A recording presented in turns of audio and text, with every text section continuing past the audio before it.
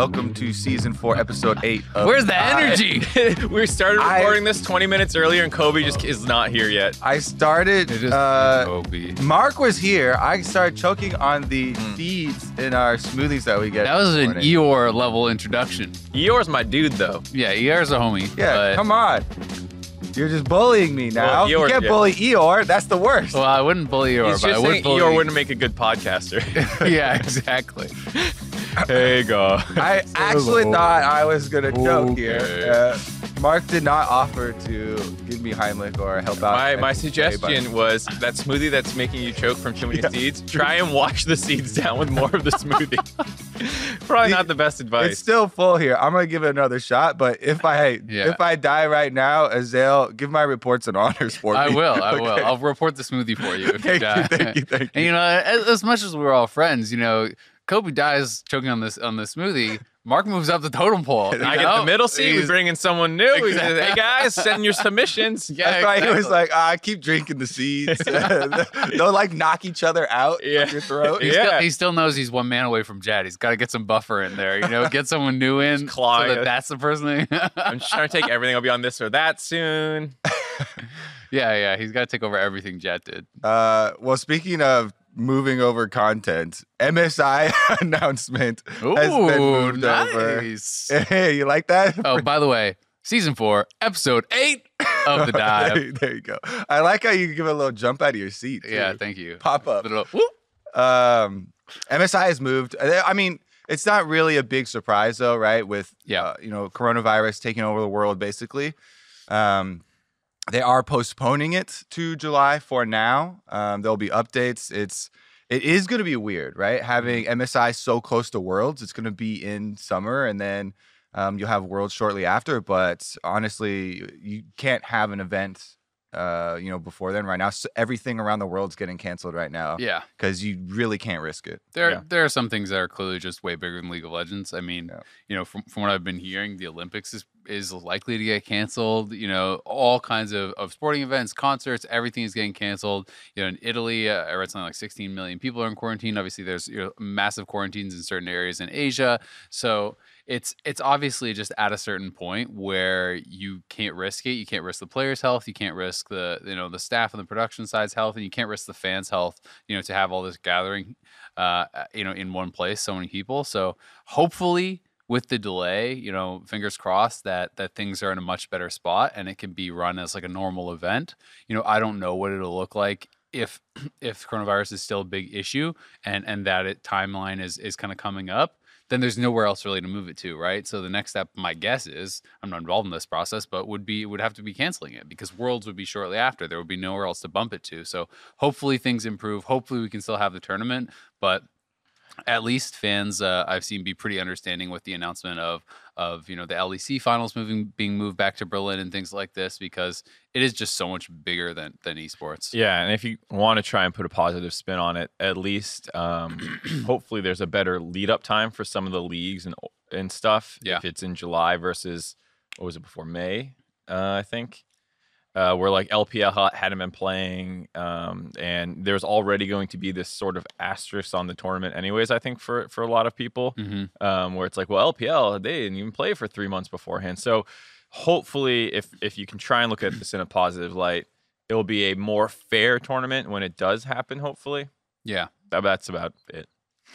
That's as best I can do. Yeah. And we'll have more updates as the situation changes as well. All right, I am just right out of the gate reporting the smoothie. I wasn't planning on this. I didn't write it down. I have another report, but Okay. Can I have your other report? Because I don't have another one. okay, yeah, you can have my other one. Okay. My other one was gonna be for all of Aika's teammates and everyone from EU that has called him Aika for years. Okay, I'll take it from here. Okay, go. Okay, as broadcasters, we just use, what other people tell us is the correct name. And what has happened with a number of players We're over mindless years- sheeple. We're not mindless sheeple. This is what everyone's calling them. And this person has never corrected them in the 8 years. And then we always get these like one interviews where we're like, hey, how do you say your name, by the way? And then they say something different than what was been said for those 8 years or whatever. And then we're like, wait, what do we call you? And then we start asking people around them, and we're like, hey, what do you call your teammate? And they say, we call him Ika. Yeah. And then we go, okay, that's what it is. And it's like, no, it's Aka.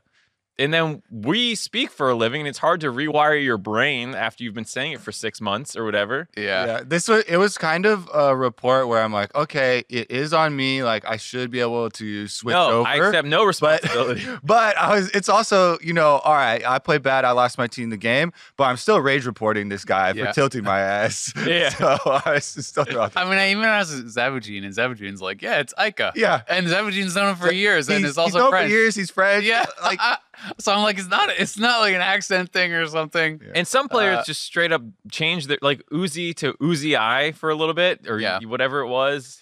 Well, and sometimes it's also he was like flip flopping around. The person who is telling you, when especially at international tournaments, people don't all speak the same language. Mm-hmm. People have sometimes heavy accents, right? So someone telling you what someone else said their name is through the lens of a heavy accent can sometimes be confusing, right? And that, and language barrier can sometimes come into it. Here, that's clearly not the case. Yeah. But we all thought it was Ika. Everyone calls him Ika. His teammates call him Ika. His coach calls him Ika. But it's Ika. And we're changing it to, it never changed, actually. It was always Aka. It was always wrong, but we're out here to correct it. Yeah. Good report, Aka. Mark. Good Thanks, report. dude. It took me a long Good time job, to that Mark. one. Yeah, I'm really proud of you for coming up with that. What you got? I am going to report TL and TSM for making it impossible to power rank these teams. They're both having, TL has this one death weekend where they're popping off with tactical, and you're like, God damn, they must have got it all together in practice, and Double's going to come stocks, back in. Right? Yeah, time to rebuy. No, don't talk about that. I like how we're all in this together the whole season. Yeah, Terrible choices. But you think, all right, finally, they're here. They have arrived. And then they lose the CLG. They look like absolute trash. And the TSM, they're on the flip side of it, we're thinking, okay, this is a great team. They're going to be challenging Cloud9. Then they start chain losing. They lose the CLG last week. And you're like, but what if they're ass? And then they come in this weekend. They beat Cloud9, beat FlyQuest. Make yourselves easier to power rank. What are you guys doing? Not ass. What if they're really good? Top two teams.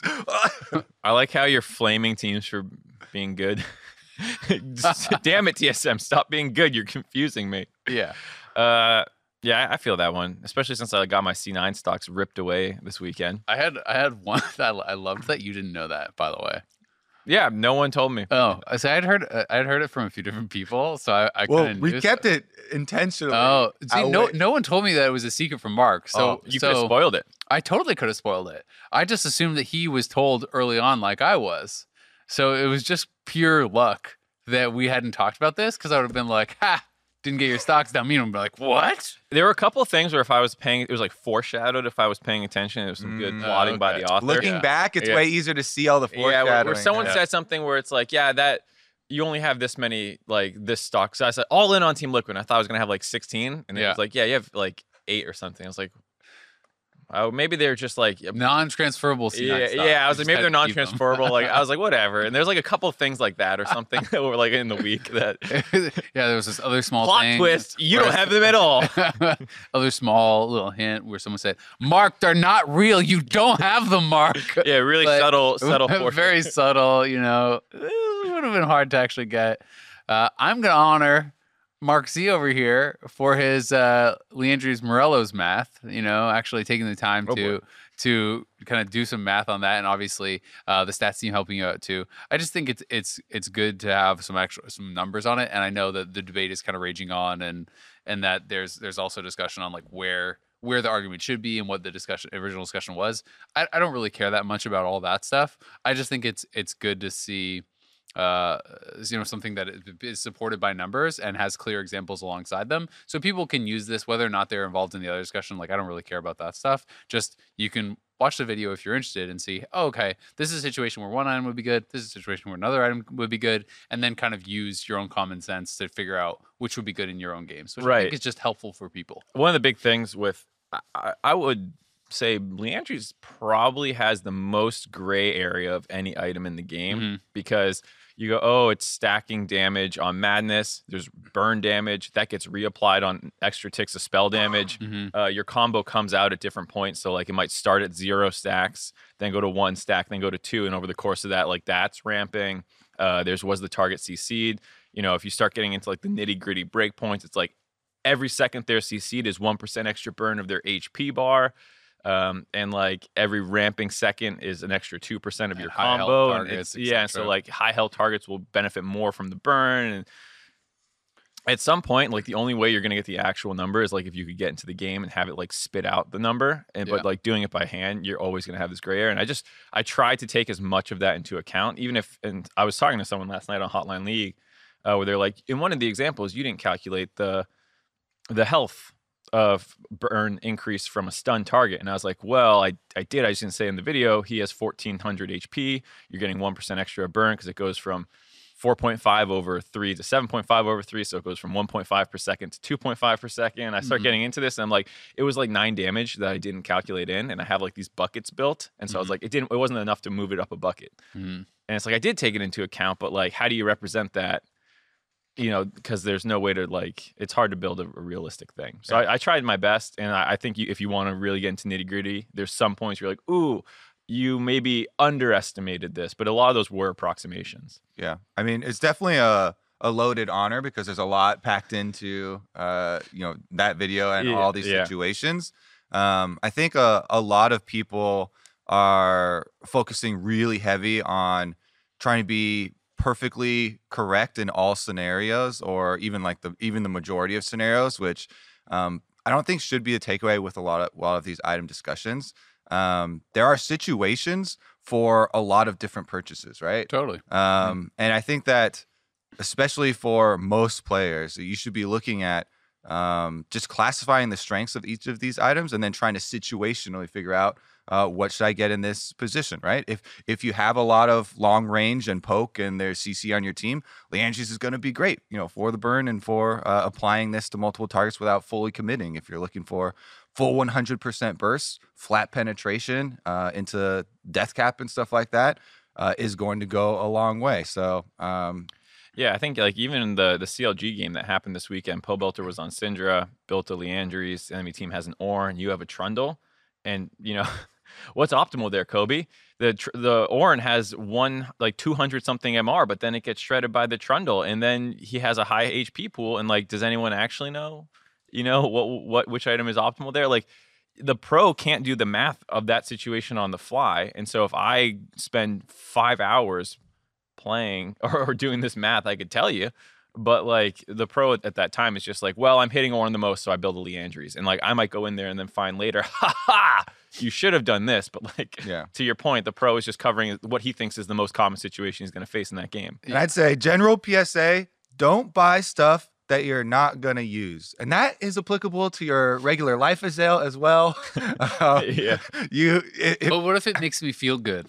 Well, then I say buy it, actually. Okay. So, if there's no healing on the enemy team, but, Grievous Wounds makes you feel good, then go ahead and buy you some Grievous Wounds because treat yourself. You're worth it. All right, what's your guys' honors? My honor is LA parking. Oh, yeah. This morning I woke up and there was a tow truck in front of my car. Apparently I did not pay off my parking tickets fast enough. How long was not fast enough, by the way? Because I feel like sometimes I've waited like a month or two. It's as far as I can tell, a bit of a combination of how long and how many. How many do you have? Let's not get into specifics. Let's not get muddled down in the details. Like, well, I mean, it's only been 14 years. I have 37 tickets. It's always funny because you get the story through Mark's perspective. In the morning, he's like, I was a little bit late on, kind of lazy on paying off some of my parking tickets. We do some investigating. It turns out there's $400,000 worth of tickets. Mark is just a hardened parking criminal. That's true. I'm like, it's in the red a little bit. We'll see what happens. I live life on the edge. Well, apparently I shouldn't have been doing that so much, or just paying them off when I get them. I'm so curious how much the total. I'll tell you off air. Okay. So either way, the guys there, and they hadn't started jacking my car up yet. So I must have gotten there like right when the tow truck arrived. Yeah. And so they're both just standing around. I was like, hey, you towing that car? And they're like, yep. And I was like, that's my car. And I was like, is there anything I can do? And like, we just had, like, they were really nice. I wish they would have just been, well, that sucks for you, buddy. I feel like if my car was beginning to like, if they actually had it like loaded up on the machine, I'd probably be doomed, but I got there just in time. That's cool. And they were like, they were all really nice. He was like, yeah, if you can pay it right now somehow, you can call, you can do this. I was like, let me get my phone out. And I started doing it online. And I was like, here's the receipt. And then he checked on his phone to see that like it got updated. And he's like, yep, it's all gone. And then they were like, we have to ask the tow truck guy because it's ultimately like him who came out, and they get paid by technically me who's getting fronted by the city because they were just talking like at per this point. car that gets so basically. Like the city calls towing companies. Yeah. I get charged, but in the meantime, they're kind of like fronting the bill because you have to pay to get your car back. So during this time, they're like, by the way, your tire pressure is low, and the tow truck guy starts filling up my tire pressure. We're all just standing around my car talking about like parking fines and how this stuff works. This is like a sitcom. No, yeah. I was saying this is actually so crazy to me that it worked out this easily for you. I have never had any luck with the bureaucracy or the court system growing up. Like, it is always convoluted, and they will not let anything somehow pass. Have great luck with police and parking enforcement and these kinds of things. So there's like, I have a couple stories where I'm like, that guy was totally uncompassionate, was just like down to the letter of the law saying screw you and whatever. But a lot of times I have interactions like this where I'm like, I think the thing is you just have to be like, I'm an idiot. And if you kind of are just like, I'm an idiot, I'm really sorry, I'm stupid, what can I do? Is there anything I can do? Usually I feel like they're like not jerks. Did you guys either watch the Chappelle Show? It reminds me of one where he has this joke, and it's just a guy driving down, and he's like, I'm sorry, officer. I didn't know I couldn't do that. And he pulls him over for like drinking and like having guns in the car and stuff like that. And then he looks over at Dave and he's like, it's funny because I did know I couldn't do that. And it's just like this sober. Yeah, I mean, the officer was like, did you know you had this many parking tickets? And I was like, I'm sorry, I didn't know. I knew I had a couple, but I didn't know it was that bad. I mean, I didn't know it was that bad, to be fair, but I knew I had some parking tickets outstanding. I'm just so curious about anyway, you can tell me more later. Yeah, anyway, so I just want to give them a shout out to, I got to drive my car here on full tires. Are you guys homie now? No, I didn't. No, their names? I didn't catch their names. You didn't add them on Facebook, Instagram? I have a LinkedIn. Yeah. No. Anyway, shout out LA Maybe Parking they're watching. And whatever tow truck company is in Culver. Mm-hmm. There you go. They do things differently here in LA. Or maybe it's just because we're in the future now. But City of Oakland never gave me any breaks. My honor was for Broken Blade. He was a close runner-up for Player of the Week. TSM Azael is talking about how they're just throwing out the predictions at the windows. They beat the top two teams. Bjergsen, I think, deserved Player of the Week, because only really him and Jensen can play Zillion, I think, to have that sort of effect where you can actually take down Cloud9 and play it that well. Plus his Aurelia game, he had that extremely well-played team fight. But Broken Blade did so much work on setting up all these fights for TSM, and their team had to put so much work in to beat the top two teams. So honor for him as well. I don't know if it's more prestigious to get a statue and Player of the Week or an honor on the guy. It's debatable. It's really... It's not. I don't want Kobe words. I want that statue. He's the best set in the league, though, I think. That's what I was going to say. That was the best set play I've seen for sure. He had so many good ultimates to set himself up for face breakers, which was, I think, the key part of so many of their team fights. And he was comboing really well with Biofrost, too, especially, I think it was a Recon game. Yeah. And even just flashing in for a lot of them, too. He was playing really, really well. So definitely impressed there. 10.5, it's been out for a bit, but it's coming to Pro Play this next weekend. Maybe we can just touch on a couple quick things. For me, when I was reading the patch notes here, and I'm like, okay, this is the one where they're trying to make top lane better, and so they're buffing some items, and they're also making, turret plates worth more, and, kind of range champions and multiple champions don't do as much damage to the turret in top lane, but like solo guys can do, more, make more gold. So what my initial thought process is like, all right, who kills turret plates fast and uses the items that got buffed. And I'm like, Fiora, I'm in there. So I've been playing some Fiora because, you know, rushing Ravenous, pretty standard. And like the active radius got buffed on Ravenous Hydra, got 6% more life steal. And you know, get back to 160 gold per plate. Plus, Fiora just crushes turrets because your Q works on turrets and your E reset plus the E crit. So I was playing some of that. Fiora's win rate has gone up and feels incredibly strong. I'm not sure, you know, like the Blade of the Ruin King thing was kind of interesting to me because it's a big buff on the current health. It's like 4% more current health damage for melee champions. But I was trying to think like what melee champions really want to build it. Renekton is what I immediately thought of, and I was like, have you ever seen a Bork empowered W from Renekton? Oh, true. Triple hit. Because it annihilates people. So and he can even build both of those if you want to go a build that's like the please don't build grievous wounds on me build. Just get both Ravenous and Bork. I was also thinking because Jax hasn't built Bork for a long time, but people used to go Triforce Bork, right? That was kind of the standard, and then it moved away from that more into like the tanky builds and cooldown reduction. Yeah, because cooldown reduction's so effective for him. Yeah, for sure. But like I think I know TF Blade does like the Black Cleaver plus Triforce, but I think still most people I see just do like Tiamat, Triforce, and then like Sterix and stuff, right? But it is interesting. It's just that Tiamat is so important on so many top laners, and if you're building Tiamat plus another core item, then getting Bork in there too feels difficult because I feel like, you know, if you're building Tiamat, that kind of takes up the same like item slot as what you would be going for the Bork in. But it is interesting just trying to think about like who would make the most out of these. Yeah, I mean most top laners, even the carry ones, at some point need to start building defenses and resists. Like Jax will go Triforce and Sterix, and then like usually like the last couple items are like you need to talk to Captain Flowers more. In pro play, a lot of the times the build paths on things start going more defensive for the third and fourth item. So to your point, like it does feel like you have like your first item and a half or two items can be damaged. It's your luxury item, right? Yeah. So maybe it just starts taking some other places. Like if the damage is that strong on melee, that you're like, well, I'll take a little bit worse wave clear on Tiamat. Yeah. And stuff. I just imagine Mark coming up over my shoulder and being like, your first two items can be damage items, but you can only have two. And I'm like, Mark, please. Then you got to eat your vegetables and build a Randuin. Yeah. The other thing I immediately thought of was my priority on Rift Trail went through the roof after this patch because, all right, what can kill turret plates well? Well, Riftdale can kill him really well. True. She guaranteed gets two of them. And I'm always just updating and reevaluating like my different priorities on all the neutral camps and neutral monsters and lanes to gank and stuff. And Riftdale has shot through the roof. So it's actually been super successful for me to just in solo queue, ignoring a lot of the early dragons, rushing Rift Trails, actually returning to top lane ganking. So the desired swap earlier.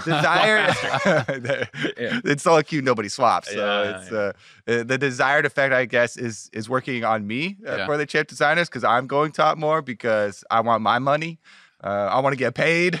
And the other thing is I started playing AD Warwick from Parnelli X posted his guide on Reddit. I was watching you play a game of it, I think. Yeah. He posted, it was over an hour video. It was like an hour and a half video on Warwick.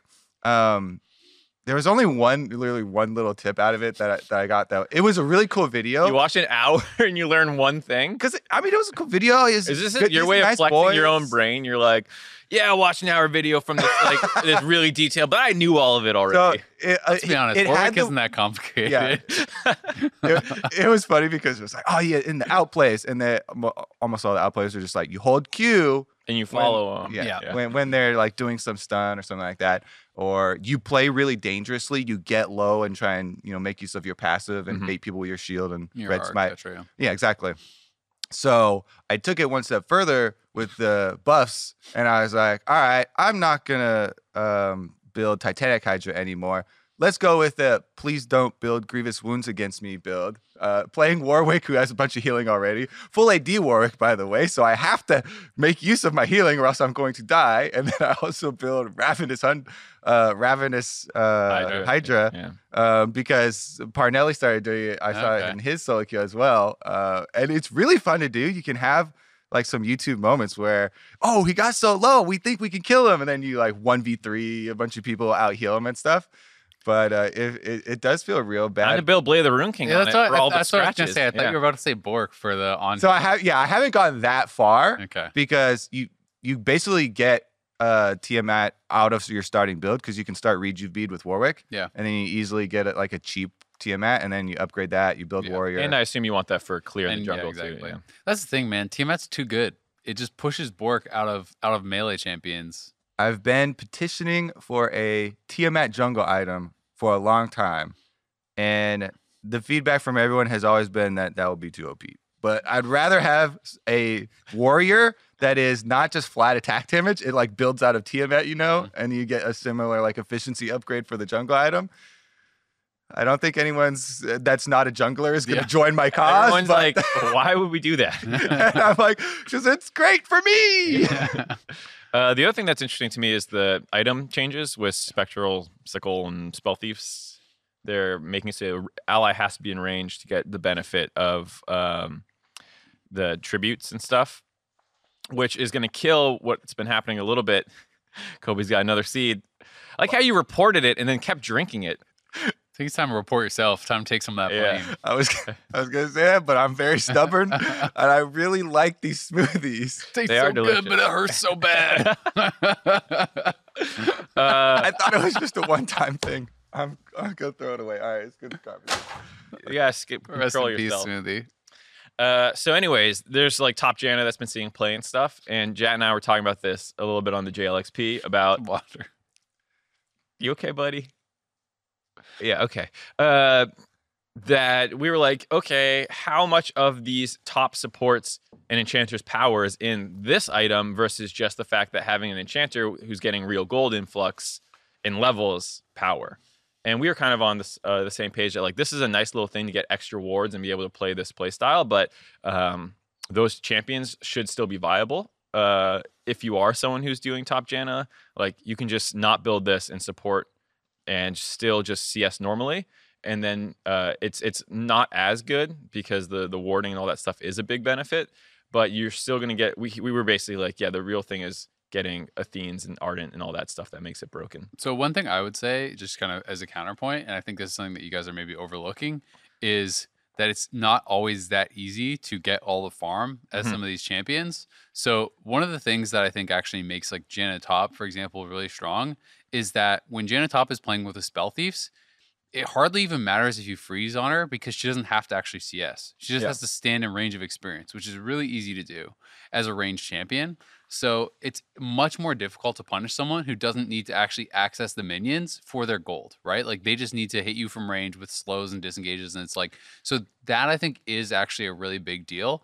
But where I would agree is there's some of the champions like, for example, Zillion Top is being played a lot in Korean Challenger. Like if you're watching TF Blade's stream, you've probably seen, him dealing with a lot of that stuff. And people are doing like, everything from PTA to Glacial Augment, Nasher's rushes to Executioner's rushes, and like all these different things on Zillion. And you can be very effective with those Enchanters Top. But I do still think this is a huge nerf because there's way more champions that can zone you off farm and punish you when you go for CS than champions that can just stop you from being inexperienced. Right, and you do need to adapt your playstyle. So we're talking about like, if you're building Doran's Ring, 2-point Q and Janna will let you, if you do 2 of them on the wave, full clear the wave. And it's kind of hard to stop a Janna from just like pressing her tornado from like 1,000 units away. And it's just like whoosh, and it clears the wave. So you do need to adapt your playstyle. It is, you can't, like in pro play, people will push you off your turret constantly, like you're saying. But once you get those 2 items, which are relatively cheap items, it's kind of like, well, we're good now. Yeah, this was my problem back when we had the old Klepto and Huni was running Frostfang, Klepto. Yeah, Zillion. Frostfang, Klepto, Zillion, like those types of things. Yeah. And you basically remove the part of the game that is laning for normal top laners, and you don't have to CS. Yep. And you get to be like, haha, I just get to, poke you over the course of the lane and get a bunch of money. I really don't like those types of play styles because as much as, you want diversity and all these different ways to play the game, that seems a bit too far and very frustrating for the person playing against you because they're just like, you don't have to do the homework that I have to do here. You're picking up minions and fighting over waves like normal. And that's what's hopefully going to happen with this change is like you can still play Janna top. It's a little worse, but now you have to actually CS, which is hopefully, if this change is like Jet and I are thinking that you can still play Janna top and it'll still be good. But you have to learn the last hit now. It'll be interesting. I think we won't see any Janna top in pro play, period. I think pro players are also a little bit just more like, I don't want to have to actually learn the laning. They definitely are, but you also get punished way more heavily in pro because your team is more likely to play around it, right? So it's like in the tornado situation, you put a couple points Q, you tornado the wave once. If the person is holding the wave then and standing in between you and the wave, most of those minions will all get denied from your wave, right? So you like the CS will actually just be going away before your tornadoes back up if the person is zoning you. And things like that I think are more likely to happen, like a permafreeze or they stack the wave and then push you off and you're low and like things like that. It's more exploitable. Yep. But I do think that there's like Janna is more extreme because I think Janna's dueling power and stuff is way worse. But like Lulu and Zillion and some of these champions I think are actually a lot harder to prevent that stuff from. And maybe people actually just make the transition towards that. Because I do agree that enchanters in general can be really good with gold. Yeah, I also, when you reach out to these players, they don't want to play these champions. They're just like, I'm playing it because it's 55% win rate. Yeah. It's not like, it's almost a sigh of relief as soon as they do drop down. You're like, oh, good. Don't have to play My CSD looks so bad now. It ruins their stats for the season. One game on these champs. Stats have already been really messed up with, Senna being an 80 carry. And then all of a sudden, this 80 carry's got plus 440 CS per. Yeah, it's definitely weird.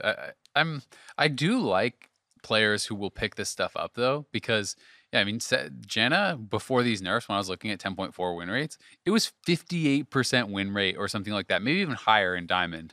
And like that is so far above what every other champion was that it's like you're kind of trolling if you're not playing this and you're playing to win, right? Like if it has that good of a win rate, you should be playing it. So I do respect. Yeah, like I respect Wonder and some of the other players that are bringing it out and trying it because it's worth a shot. Right? When it's that strong, even if it's going to get nerfed in the next patch, play what's strong.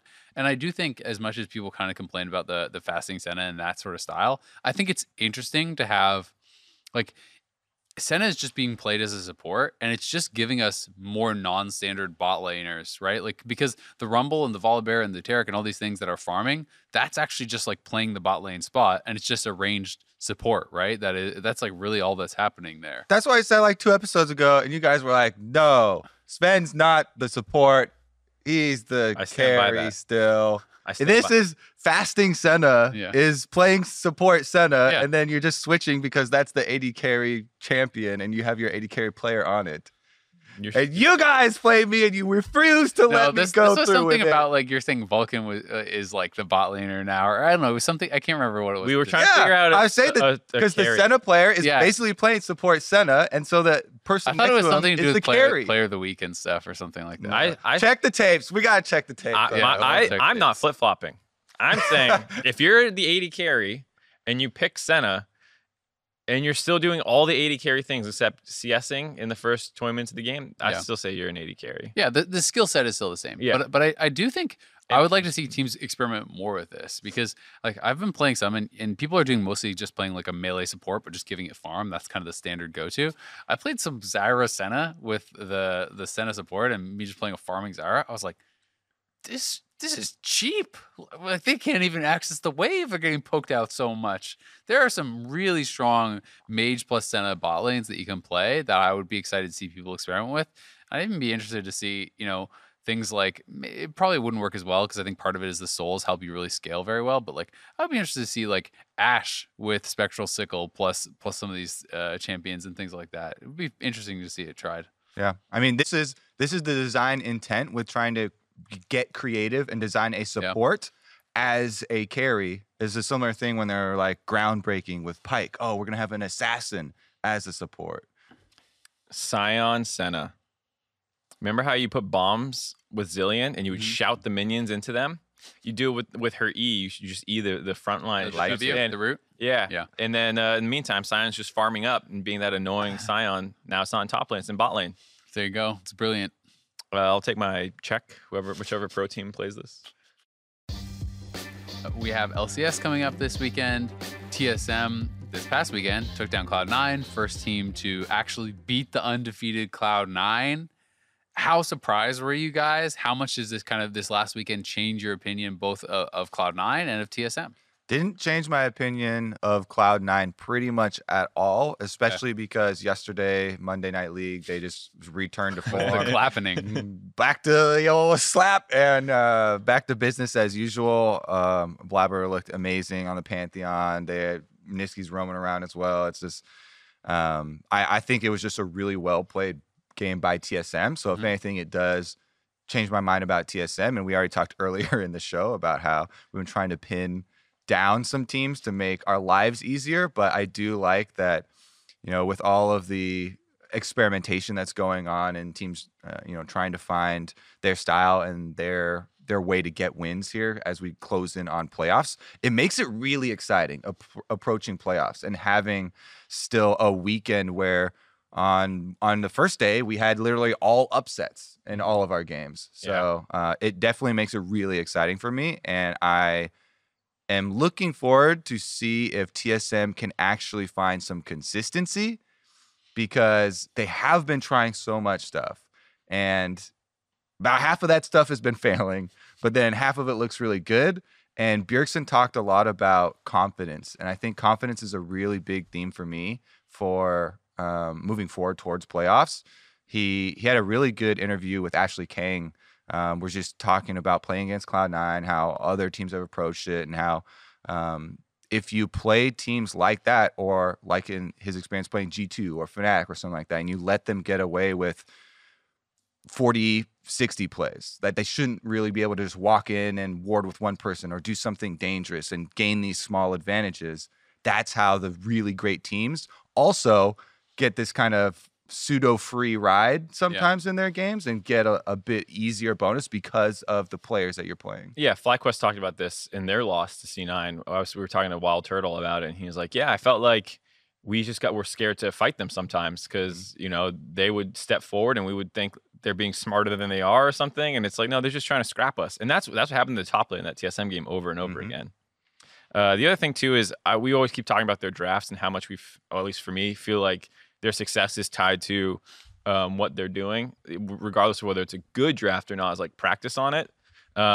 In these games, they still were throwing wrinkles in, like the Aurelia mid in the... What are you laughing at? Why are you smiling? Just their success is tied to what they're doing. No, I know what you meant. I didn't say anything, Mark.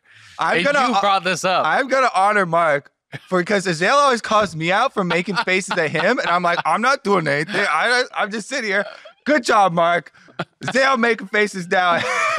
Shame him. Shame. I was just smiling, and I knew I was. That's what I felt like. Yeah.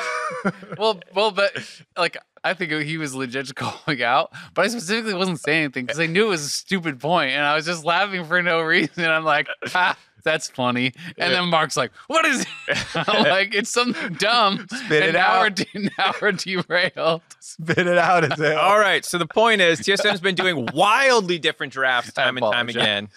These are a lot of very standard drafts like with an one 11-year-old laughing at a poop joke or something. One little wrinkle. Hell yeah. From mid lane. Wrinkling it up. Anyways, Mark's point was really enhanced by this edition. It was. I'm not really quite sure. We start the show 20 minutes earlier and it comes off the rails. I'm dying the entire time. It's honestly my fault too. That's true. It's all Kobe's fault. I think we can all agree. But yeah, no, I'm on the same page as far as I think Cloud9 still looks super impressive. It didn't. The thing I liked about Cloud9's loss to TSM is it didn't feel like one of those games where you're like, oh, they just played like shit. You know what I mean? Like those don't feel as exciting when it's just like, oh, that's you won, but like also they kind of just gave it to you, And Cloud9 played, I think, well. TSM, I think, drafted better in that game and also played better in that game, which is why it was so exciting. And I would say for me, TSM has really shown such high highs now that you clearly know they have the potential to challenge for a championship. And that's just going to come down to, can you actually replicate that level of play consistently, excuse me, because Cloud9 clearly can replicate their level of play, and week in, week out, they are slamming teams in 30 minutes. So, if these two teams face off in a best of 5, right now, at least, I'm like, yeah, TSM at your best, you could take a game, but can you bring that same level and can you bring that same kind of quality of draft 5 games in a row? Because that's what it would actually take to take out Cloud9 right now. Yeah. I honestly think this was a win-win situation, even for Cloud9, because they're first place anyway. You're making another face. I'm innocent here. They're going to be first place anyway, and a couple of players said this in interviews afterwards, where they actually think that it is really good if you're going for the 18-0 to get a game like this where it's not we just messed up, brush off the loss. Really examine how you got beat, because this was a clash between 2 very good teams playing very well against each other. Mm-hmm. And as the saying goes, steel sharpens steel. You need that to actually make our region better. So I think it was a win for TSM for sure, because they get confidence. They beat the top 2 teams. Also a win for the league to have more contenders here, making it exciting. Yeah, and it was just a super exciting game beyond like, high level, because you can have high level macro game where nothing's happening, but this was like fight. Everyone's nuts. Like we were popping off on the analyst desk just watching it. So like, if you haven't seen this game, just go watch it, because it was the best game of the split so far. And I think a lot of people, kind of detractors from the win, I saw a lot of people talking about the Shen pick and kind of criticizing the Shen pick. And I do agree that like in isolation, it's a poor pick if you're looking at that 1v1. I think very clearly the Cloud9 plan was to survive lane and make things happen elsewhere. And TSM were able to preempt that by constantly attacking that lane. And they're able to do that because they got ahead in mid lane and they're having pressure there, and they're able to do these 3-man plays on top side, right? And they're able to attack and shut down Licorice in a way that I think other teams wouldn't have been able to. So I do think that they deserve credit for that, because if that lane is just Licorice down 10-15 CS and nothing other than that, and then all of a sudden he's ulting bot lane constantly and snowballing through there, then the game looks incredibly different. So I did think it was like a really good example of how to attack and shut down globals in this game, and especially when we have Talia and Pantheon coming out. I think that's even more relevant, right? Right. I think it's also when people tend to look at a team's failed win condition and say, it's bad, instead of imagining what happens when it works out well. Mm-hmm. Because I'm not going to defend the Shen pick 100%, but like T9 has time and time again this season picked things with narrow win conditions, you could argue, and then succeeded and won on them. People go, wow, what a great draft. Camille Morgana is one that I bring up all the time, where it's like, if you lose that game and Niski like didn't pop off, you'd be like, what is this Morgana pick? Why is he on something more aggressive? Niski's so good at roaming. Why is he doing this? And then even the game that followed, they picked Talia Pantheon, which was criticized for TSM, your too early game, and then they slammed just like TSM did in the early game, but then they actually closed it out. And I mean, the funny thing about that game is, I mean, they blasted Golden Guardians, don't get me wrong, right? That they did trash them, and they were up, 15, 16K more by the end, maybe even 20K by 30 minutes. Like, I'm sure gold lead. Some of those fights were actually kind of close. These were not, like, the fight is admittedly in the base and whatnot of Golden Guardians, but Golden Guardians actually started killing a couple people off in these team fights down 15, 20,000 gold. So you can see how, if you can't close cleanly with those types of comps, they can turn around just like it happened to TSM. So yeah, I mean, I do think it's always good to look at what was the intention behind the pick, whether or not it worked out. Yeah, dive bot with Leona was the intention. Enemy team outplayed it. Doesn't make it 100% a bad pick. Looking forward with Cloud9, they have locked that first place spot, and Blabber already immediately after the games tweeting out, all right, what should I play next? So I'm excited to see them with some more unique picks, testing some things. Do you think that Cloud9 will ever go with a super scaling for a late style strategy? Because they've clearly got this down pat, right? And I don't think that they should lose their way, deviating too much. Yes, you want to have more champions in your roster. You want to have more weapons that you can use. But I think the general way they play the game, I love it. It's very exciting, very fast paced. And I feel like they should just find more things that work in that theme. Yeah, I mean, I think I wouldn't want to see them do a 180 and go like full hardcore scaling, but I also think that they have had enough difference between their games and their picks that it's what they're doing is fine. But I also have no problem with it's like Flickers thinks this is a great game for Kale. You can still do Kale and have the other picks be proactive around it, right? And I think that as long as you're taking into consideration what the team comp looks like and not just like a isolated 1v1 or whatever for a pick, then there's totally room for scaling stuff. And obviously they play a lot of scaling marksmen. We know Sven can play all that stuff.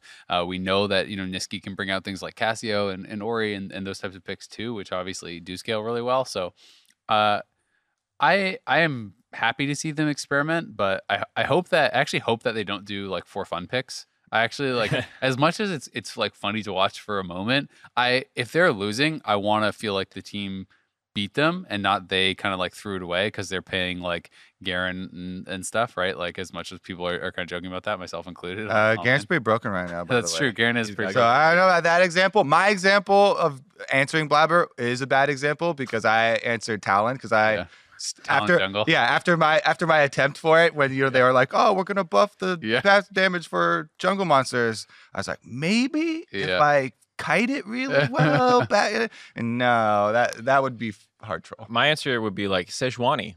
Play Sejuani, Blabber. He hasn't played it yet this split, and I think we're talking about scaling and things like that. What happens in best of 5 sometimes is like they're only winning on this pick. Let's break that up somehow, but we don't have any slots to ban, right? And so you get into these situations where you have to draft it away. And if you're playing late game team, you want to be able to take their picks away in other ways and be practiced on them. And so Sejuani is one that they haven't played yet.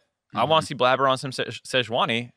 You can still be proactive. You can still make things happen. She has a lot of nice synergies with Aurelias and Aatroxes and stuff. So like go branch out while still being in the meta because there's things they're not playing right now that are highly prioritized by other teams. Yeah, I like the takeaway point there. Also, I was mentioning Garen because Garen is the only champion that hasn't been played in LCS. Apparently, that was ever by the stats team. Yeah, it's apparently never been played in LCS, and it's the only one. Wow, pretty good. Garen Yuumi, we didn't play it, huh? Pretty good solo lane. I guess not this year. That's this year, right? No, because I'm gonna have to double check on this tweet, but I at least the way I read it was that it was the only one that had never been played. So maybe we just never played Garen Yuumi. Well, I'd have a hard time believing we played every other champ this split as well. Yeah, it wouldn't exactly. So it wouldn't. I remember Garen Yuumi though. Really in NA? I don't think we ever played it. It was an EU thing.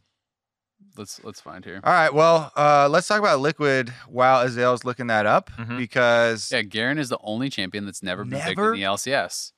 And then it says, all right, Ramus, so you have permission. Ramus, Shaco, and Brand have never won in the LCS, but they've all gotten plays. Garen's never gotten to play. Brand's never won? Nope. And He's good for a period of time. And then Lolly Sports stats. I remember the Shaco play. All I'm saying is that Garen bot lane was the big thing, and 4 of 7 LCS Brand games were played bot lane as well. So, wow, there's 7 Brand games, 0-7 in the LCS. It was good for a little bit. Yeah. Does it say how many Shaco games? Because I only remember the Moon game. I got so hyped, and I was ready to do like was terrible. I was ready to do a whole day. I was gonna do a whole day on Shaco. No, it doesn't say. It was a big flop. Doesn't say. All right, give it another shot. Shaco's good again.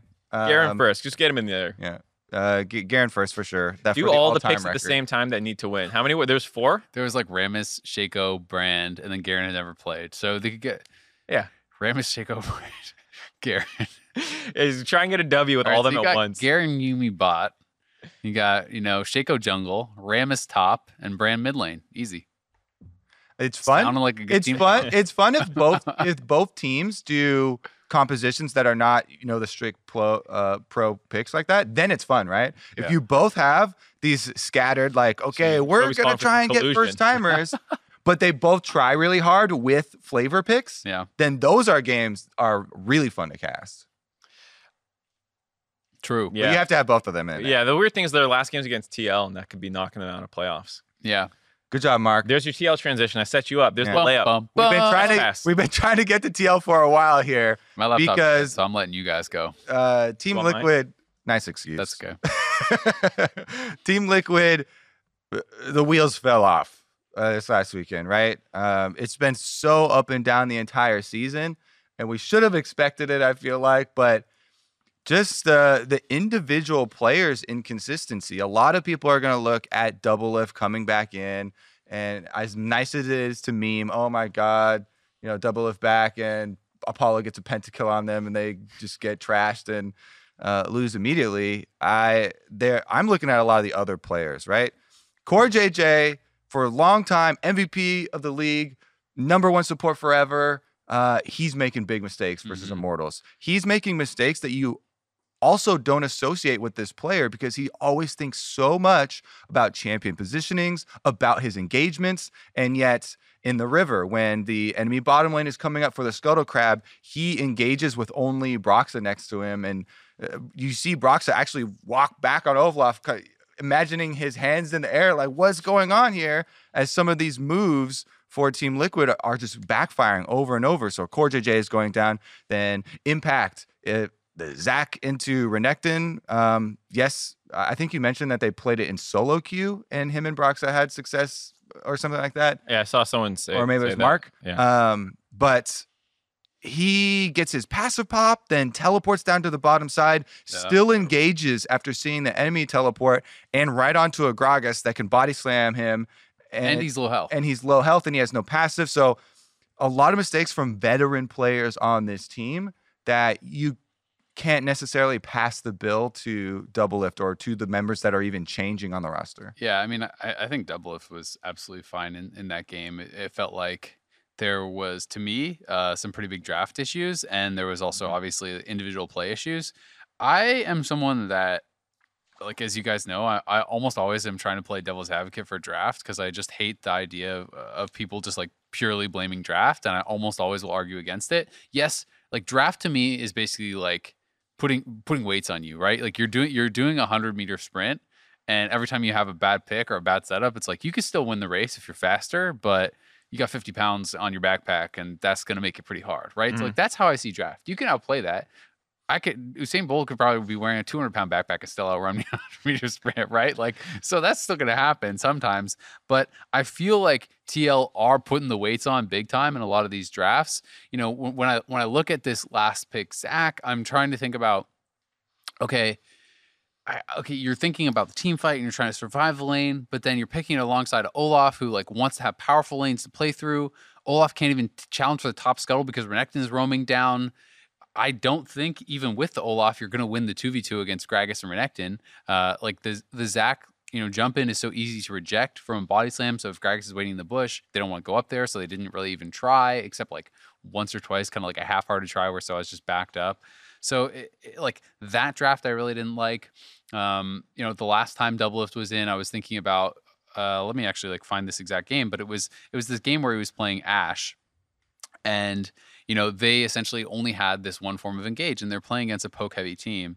And I will find this right here. It was actually against EG, right? And it was where EG was playing Zoe and stuff, I believe. Yeah, it was the Zoe Ezreal game from EG with 3 frontliners, Ornn, Sejuani, and Braum. And they have, Elise and then Ashe and Core JJ on Tom Kench. And it got to this point where it was like, they need to try to find some way to force fights because they're just getting poked off of every dragon, and their only engage is Ashe, and there's 3 frontliners there, and it's just like never felt like it was going to work. And I feel like they're weighing themselves down so heavily in a lot of these drafts, and this is the first time I can remember in the last couple of years where I feel like TL's just drafting so poorly. Like they're giving themselves, of course you can win. You can win that game. You can win the Zac game where you survive and then just get to late game and out team fight them or something, but like, damn, I feel like they're going into every single game kind of handcuffed. Well, yeah, and I think you can even look at that game and look at how it started too. Aka just killed himself in front of Jensen. Yeah. Lost his flash. And his ignite after missing like all the farm. Yeah. I was like, wow, that looks so bad. Game over. Like just from if this is Immortals, what they're playing at right now, TL's going to win this game. Then TL did nothing the entire rest of the game except take that like Ocean Drake basically and then lose fights. So yeah, the draft's not good, play's not good, and that's why I'm really thinking that TL's missing playoffs. They have a really hard strength of schedule remaining. They have a decently easy next week where they have EG and Golden Guardians, but then they have FlyQuest and C9 on week 9. And if they drop one game, they're going to finish 9-9 at best. Yeah. I mean, then you can easily miss from there. Never mind, Golden Guardians already has the head-to-head over them, so they really need to beat Golden Guardians. Yeah. if you lose to C9, you're at 9-9. Depending on how the rest of the teams shake out, you might not even get a chance. Yeah, 9-9 isn't even guaranteed to make it, right? No, and that's assuming you can actually 3-1, which is even that's a large assumption. Yeah, it's pretty crazy, and of course, like the second part of it is the play, right? I'm not trying to pin everything on draft, and we talked earlier a lot about some of the mistakes that they had made. I also felt like, Broxah was so inactive in some of these games where you're playing the Olaf, and even if the lane setups aren't there, it's like if you're going to be 0-0-0 on Olaf late in the game and kind of just farming, and it doesn't feel like that is the way to succeed. You have to be willing to take some risks and take some fights to try to get an advantage over Gragas, because Gragas has so much better playmaking than Olaf, right? Like, you need to scrap with people. You need create advantages in that way. But they just aren't doing it. And it's like, I tweeted this out last night, but it's just been so sad to watch TL, because when I talked about earlier how it felt like a kind of like a good loss to watch for Cloud9. I mean, I'm sure Cloud9 fans don't feel like it was a good loss, but like for someone who just likes the league, TL is our 4-time back-to-back champions. If they're going to be dethroned, I want it to be in this like incredible best of 5 where I'm like, damn, TL, you were really good, but this other team, they were even rose better. To your level. Yeah, like they rose to your level and then they surpassed you. And instead, it's just like TL was up here and then they went, like they have just completely imploded and they have looked like garbage. We are past week 7 now. It's like roster issues, visa issues, everything aside, you have a veritable all-star team. You have enormous amount of salary and coaching staff and support staff and this huge training facility. They have everything working in their favor as far as those things go. And they kind of suck. Yeah, it's sad.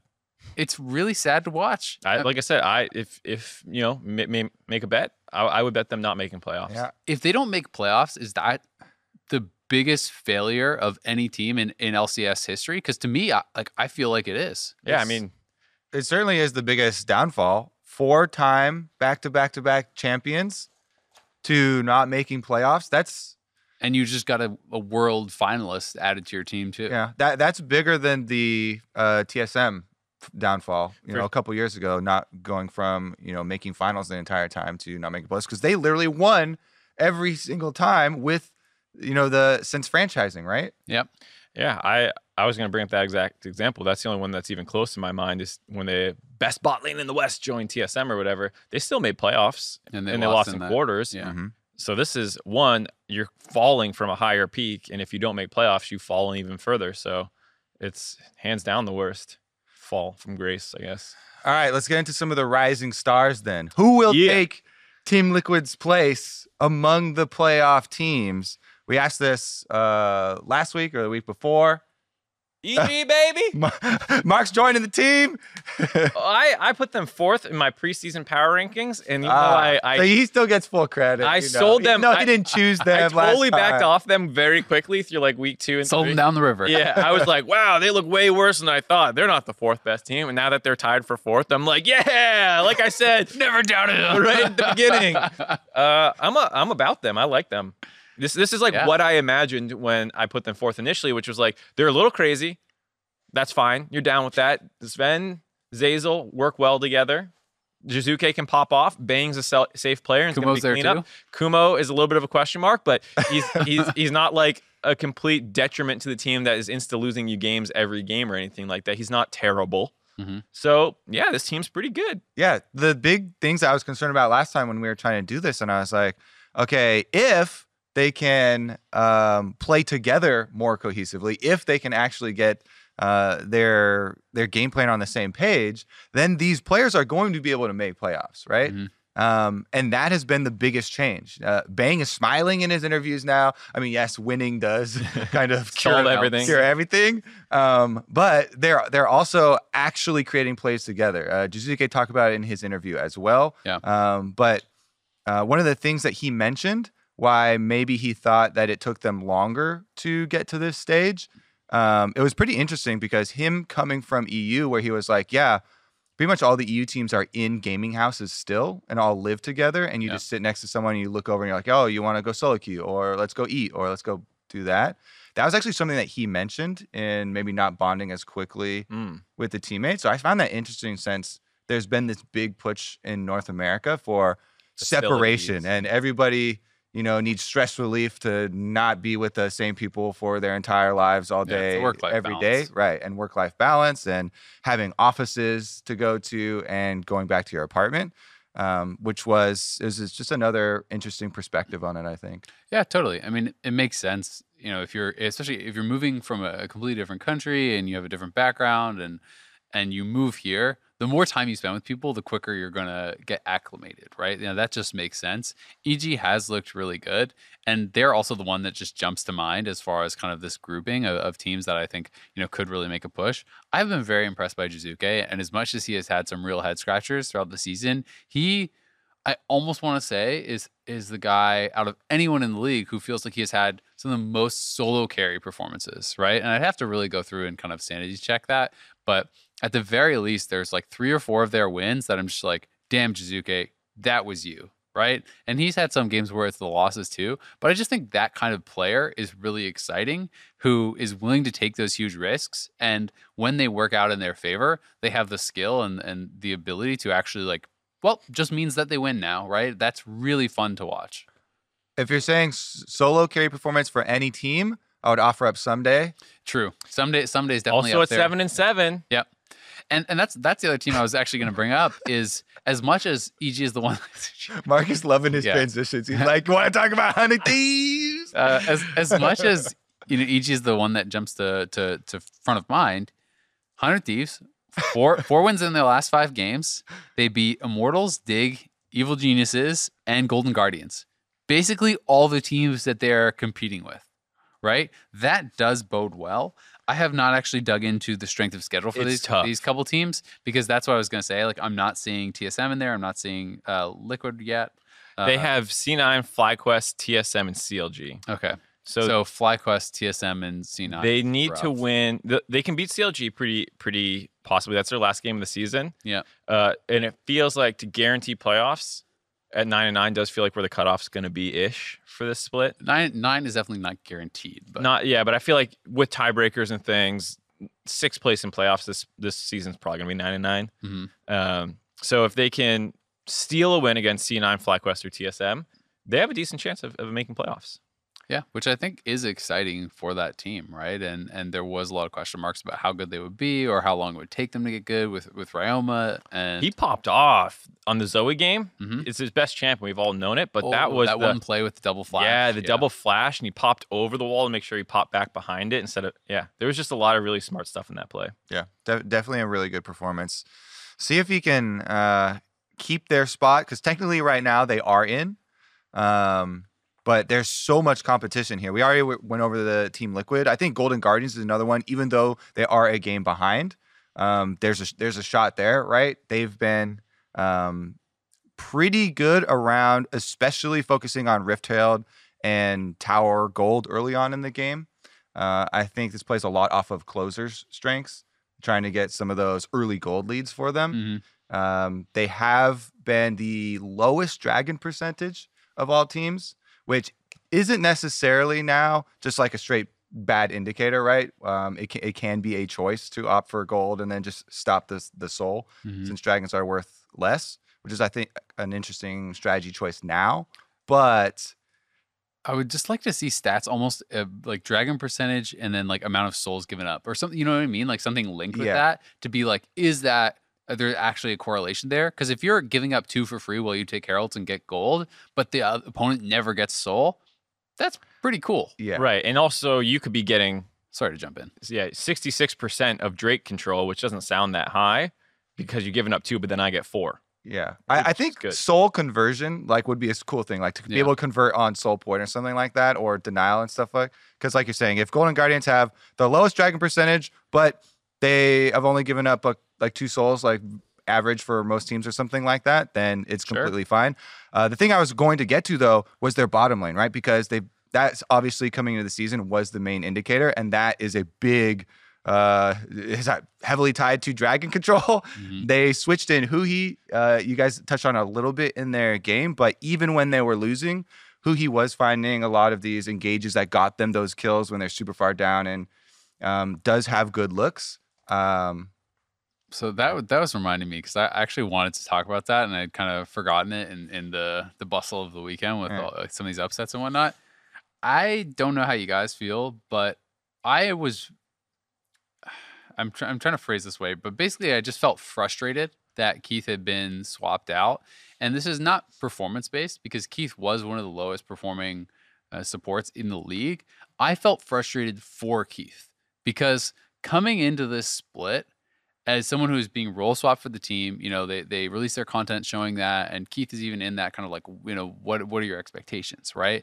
And we had heard a lot, I felt, from Golden Guardians about giving Keith time to grow, and that they were supporting him and they were behind him and all this stuff. And it's like, what did success actually look like for Keith? Because I felt that he did actually, even though he was still one of the lower supports in the league, I felt I saw improvement throughout this split. I felt he was getting significantly better from some of the early weeks where he's just like always dead on Tom Kench, like getting caught out solo and all these things. Like he had some pretty good games. He's improving.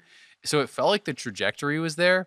So to see him subbed out kind of felt like, in what situation was this going to be a success for him, right? And that felt bad to me. It's not that I have a problem with Huhi coming in. I thought Huhi probably should have been the guy from the start. But then again, that just goes back to like, well, what would have kept Keith in? Yeah, like what were you doing in the first place if you were never going to keep him in, even if he's improving?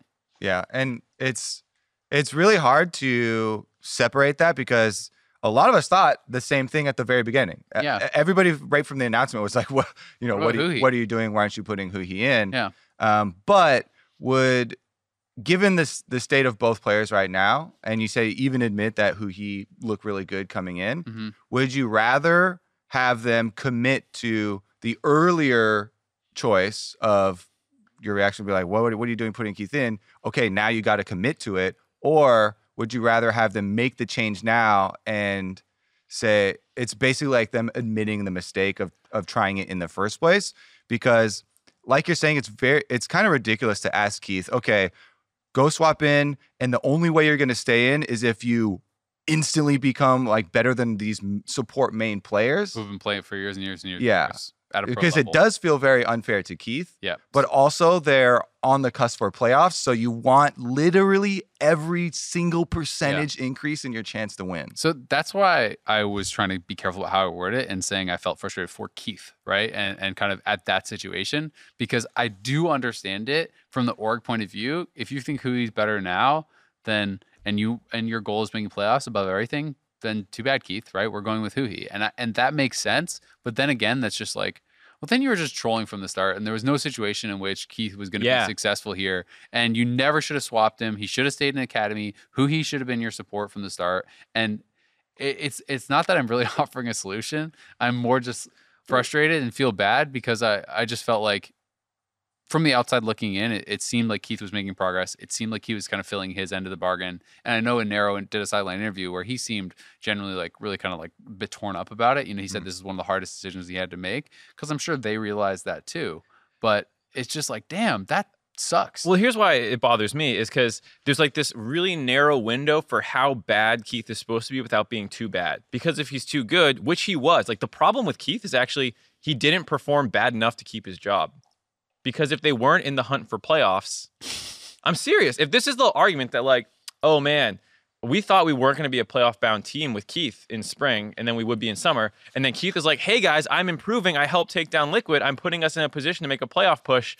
And then they're like, you did, but Huhi's better right now, so you're going to get benched for him so that we can actually make the playoff push. That's a really funny way to look at it. I see your point, but it's a really funny way to look at it. It sounds kind of weird to say like, if you were a little bit worse and we were at or 5 and 9, or gets cut completely, potentially, right? But then it's like, what was to this point? What is the success case other than I'm so good that we're definitely you're randomly Core JJ your first split? Yeah, right? We need to be a positive win rate team with me in support, and I'm outperforming other people. If that's the success metric, that wasn't. I could have told you that. I mean, wasn't gonna happen. They have a better record than TL.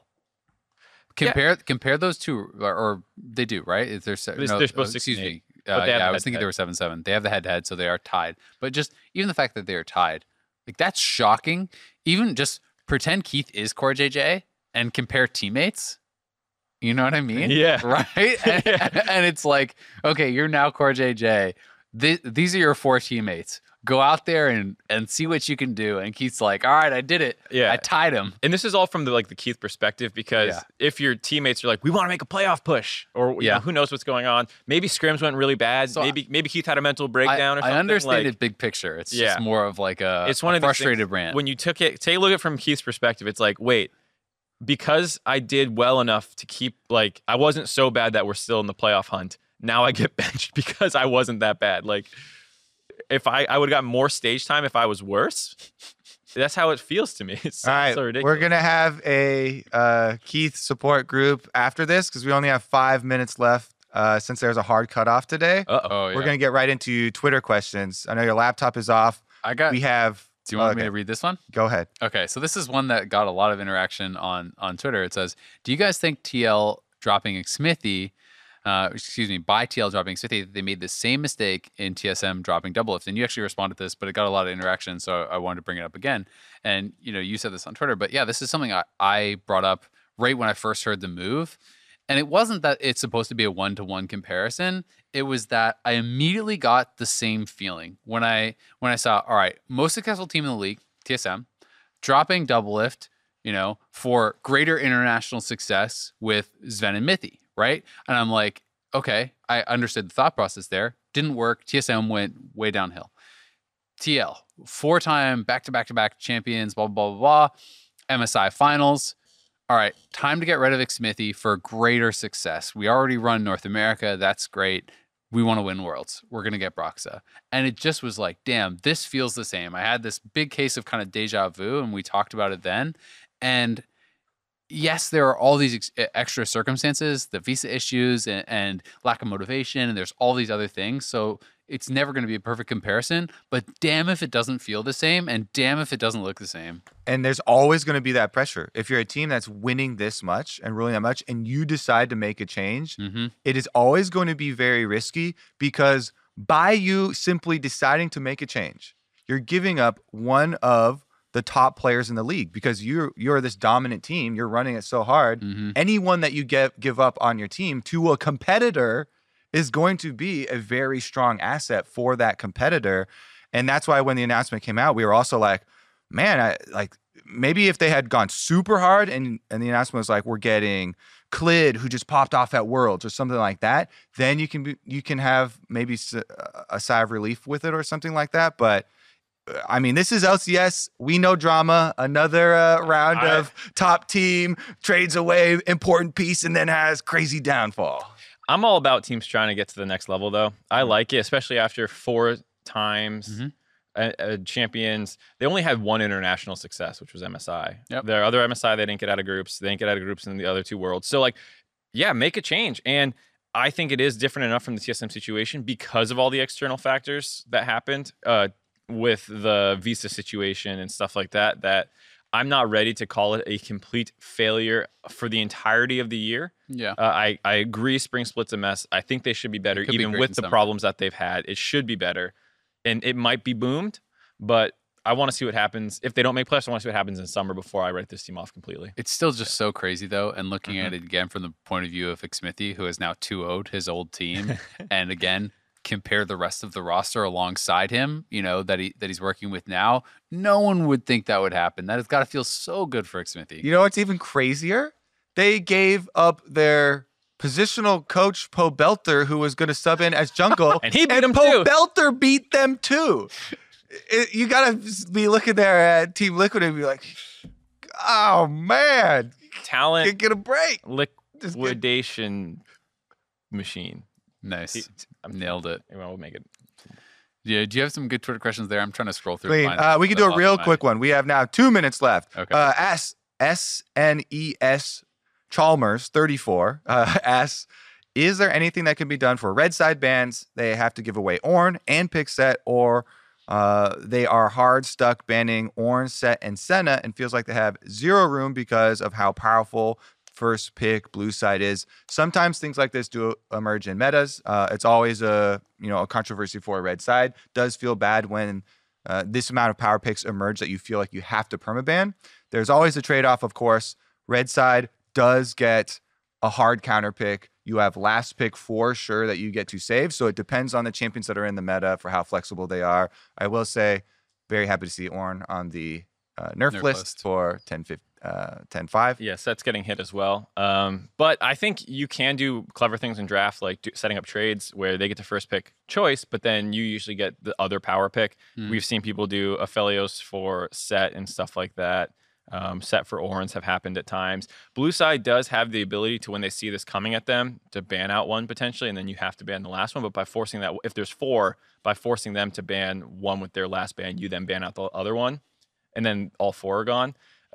Also famously, FlyQuest, when there was the Rengar LeBlanc Camille, there's a period of time where there was like super OP ones. Didn't ban any of it. Yeah, they just didn't ban any of it, and they just like made an insanely volatile game, and then they outplayed people in it. So like you do have choices on red side. I understand it's the more difficult position to be in, but you just gotta be more creative. Zix for CLG was always super famous for letting through super OP stuff, and CLG had a reputation for then losing to the super OP stuff, but like coming up with counters, like cast it in stuff. Yeah, they play Nidalee into it. The last little bit I would give is that I think that this is true of a lot of regions in the world, but when I watch LPL, in the past, when Blue Side was even considered like super mega OP and always had a way bigger win rate in EU, NA, Korea, LPL still had a higher red side win rate because the LPL, they are willing to take more volatile, more aggressive lane counter picks on red side. And, I think your point is the best one where it's like, red side is about these counter picks. Red side is about slamming lane. That's your advantage. They get the OP, but you get to see what you're playing against and pick the thing that slams the OP, right? And oftentimes we fail to do that. I mean, look at 2 examples this past weekend. Last pick Shen or whatever into the set, that is a losing lane. Zach. And last pick Zach into Renekton, that is a hard losing lane, right? What if they pick the Ornn and you now take this new like Fiora that has even better items on 10.5 and things like this, right? Like those are the kind of impact picks you want to see where it's like you get slammed because you blind pick something. And if something has nothing that beats it blind pick, then yeah. That's why I said this really frustrating thing comes in when things are so OP that there is no, big lane counter pick. And oftentimes a lot of lane counter picks do come at a very high barrier of execution. Then you just got to be the shy. Exactly. Problem. So, there you go. Just the shy advice. That's going to do it. We have 0 seconds left on this episode. Thank you for us for week 8. Tune into the LCS 1:30 on Saturday. A boom. Finger stabs. Instead of blasting. Anyways, I start blasting.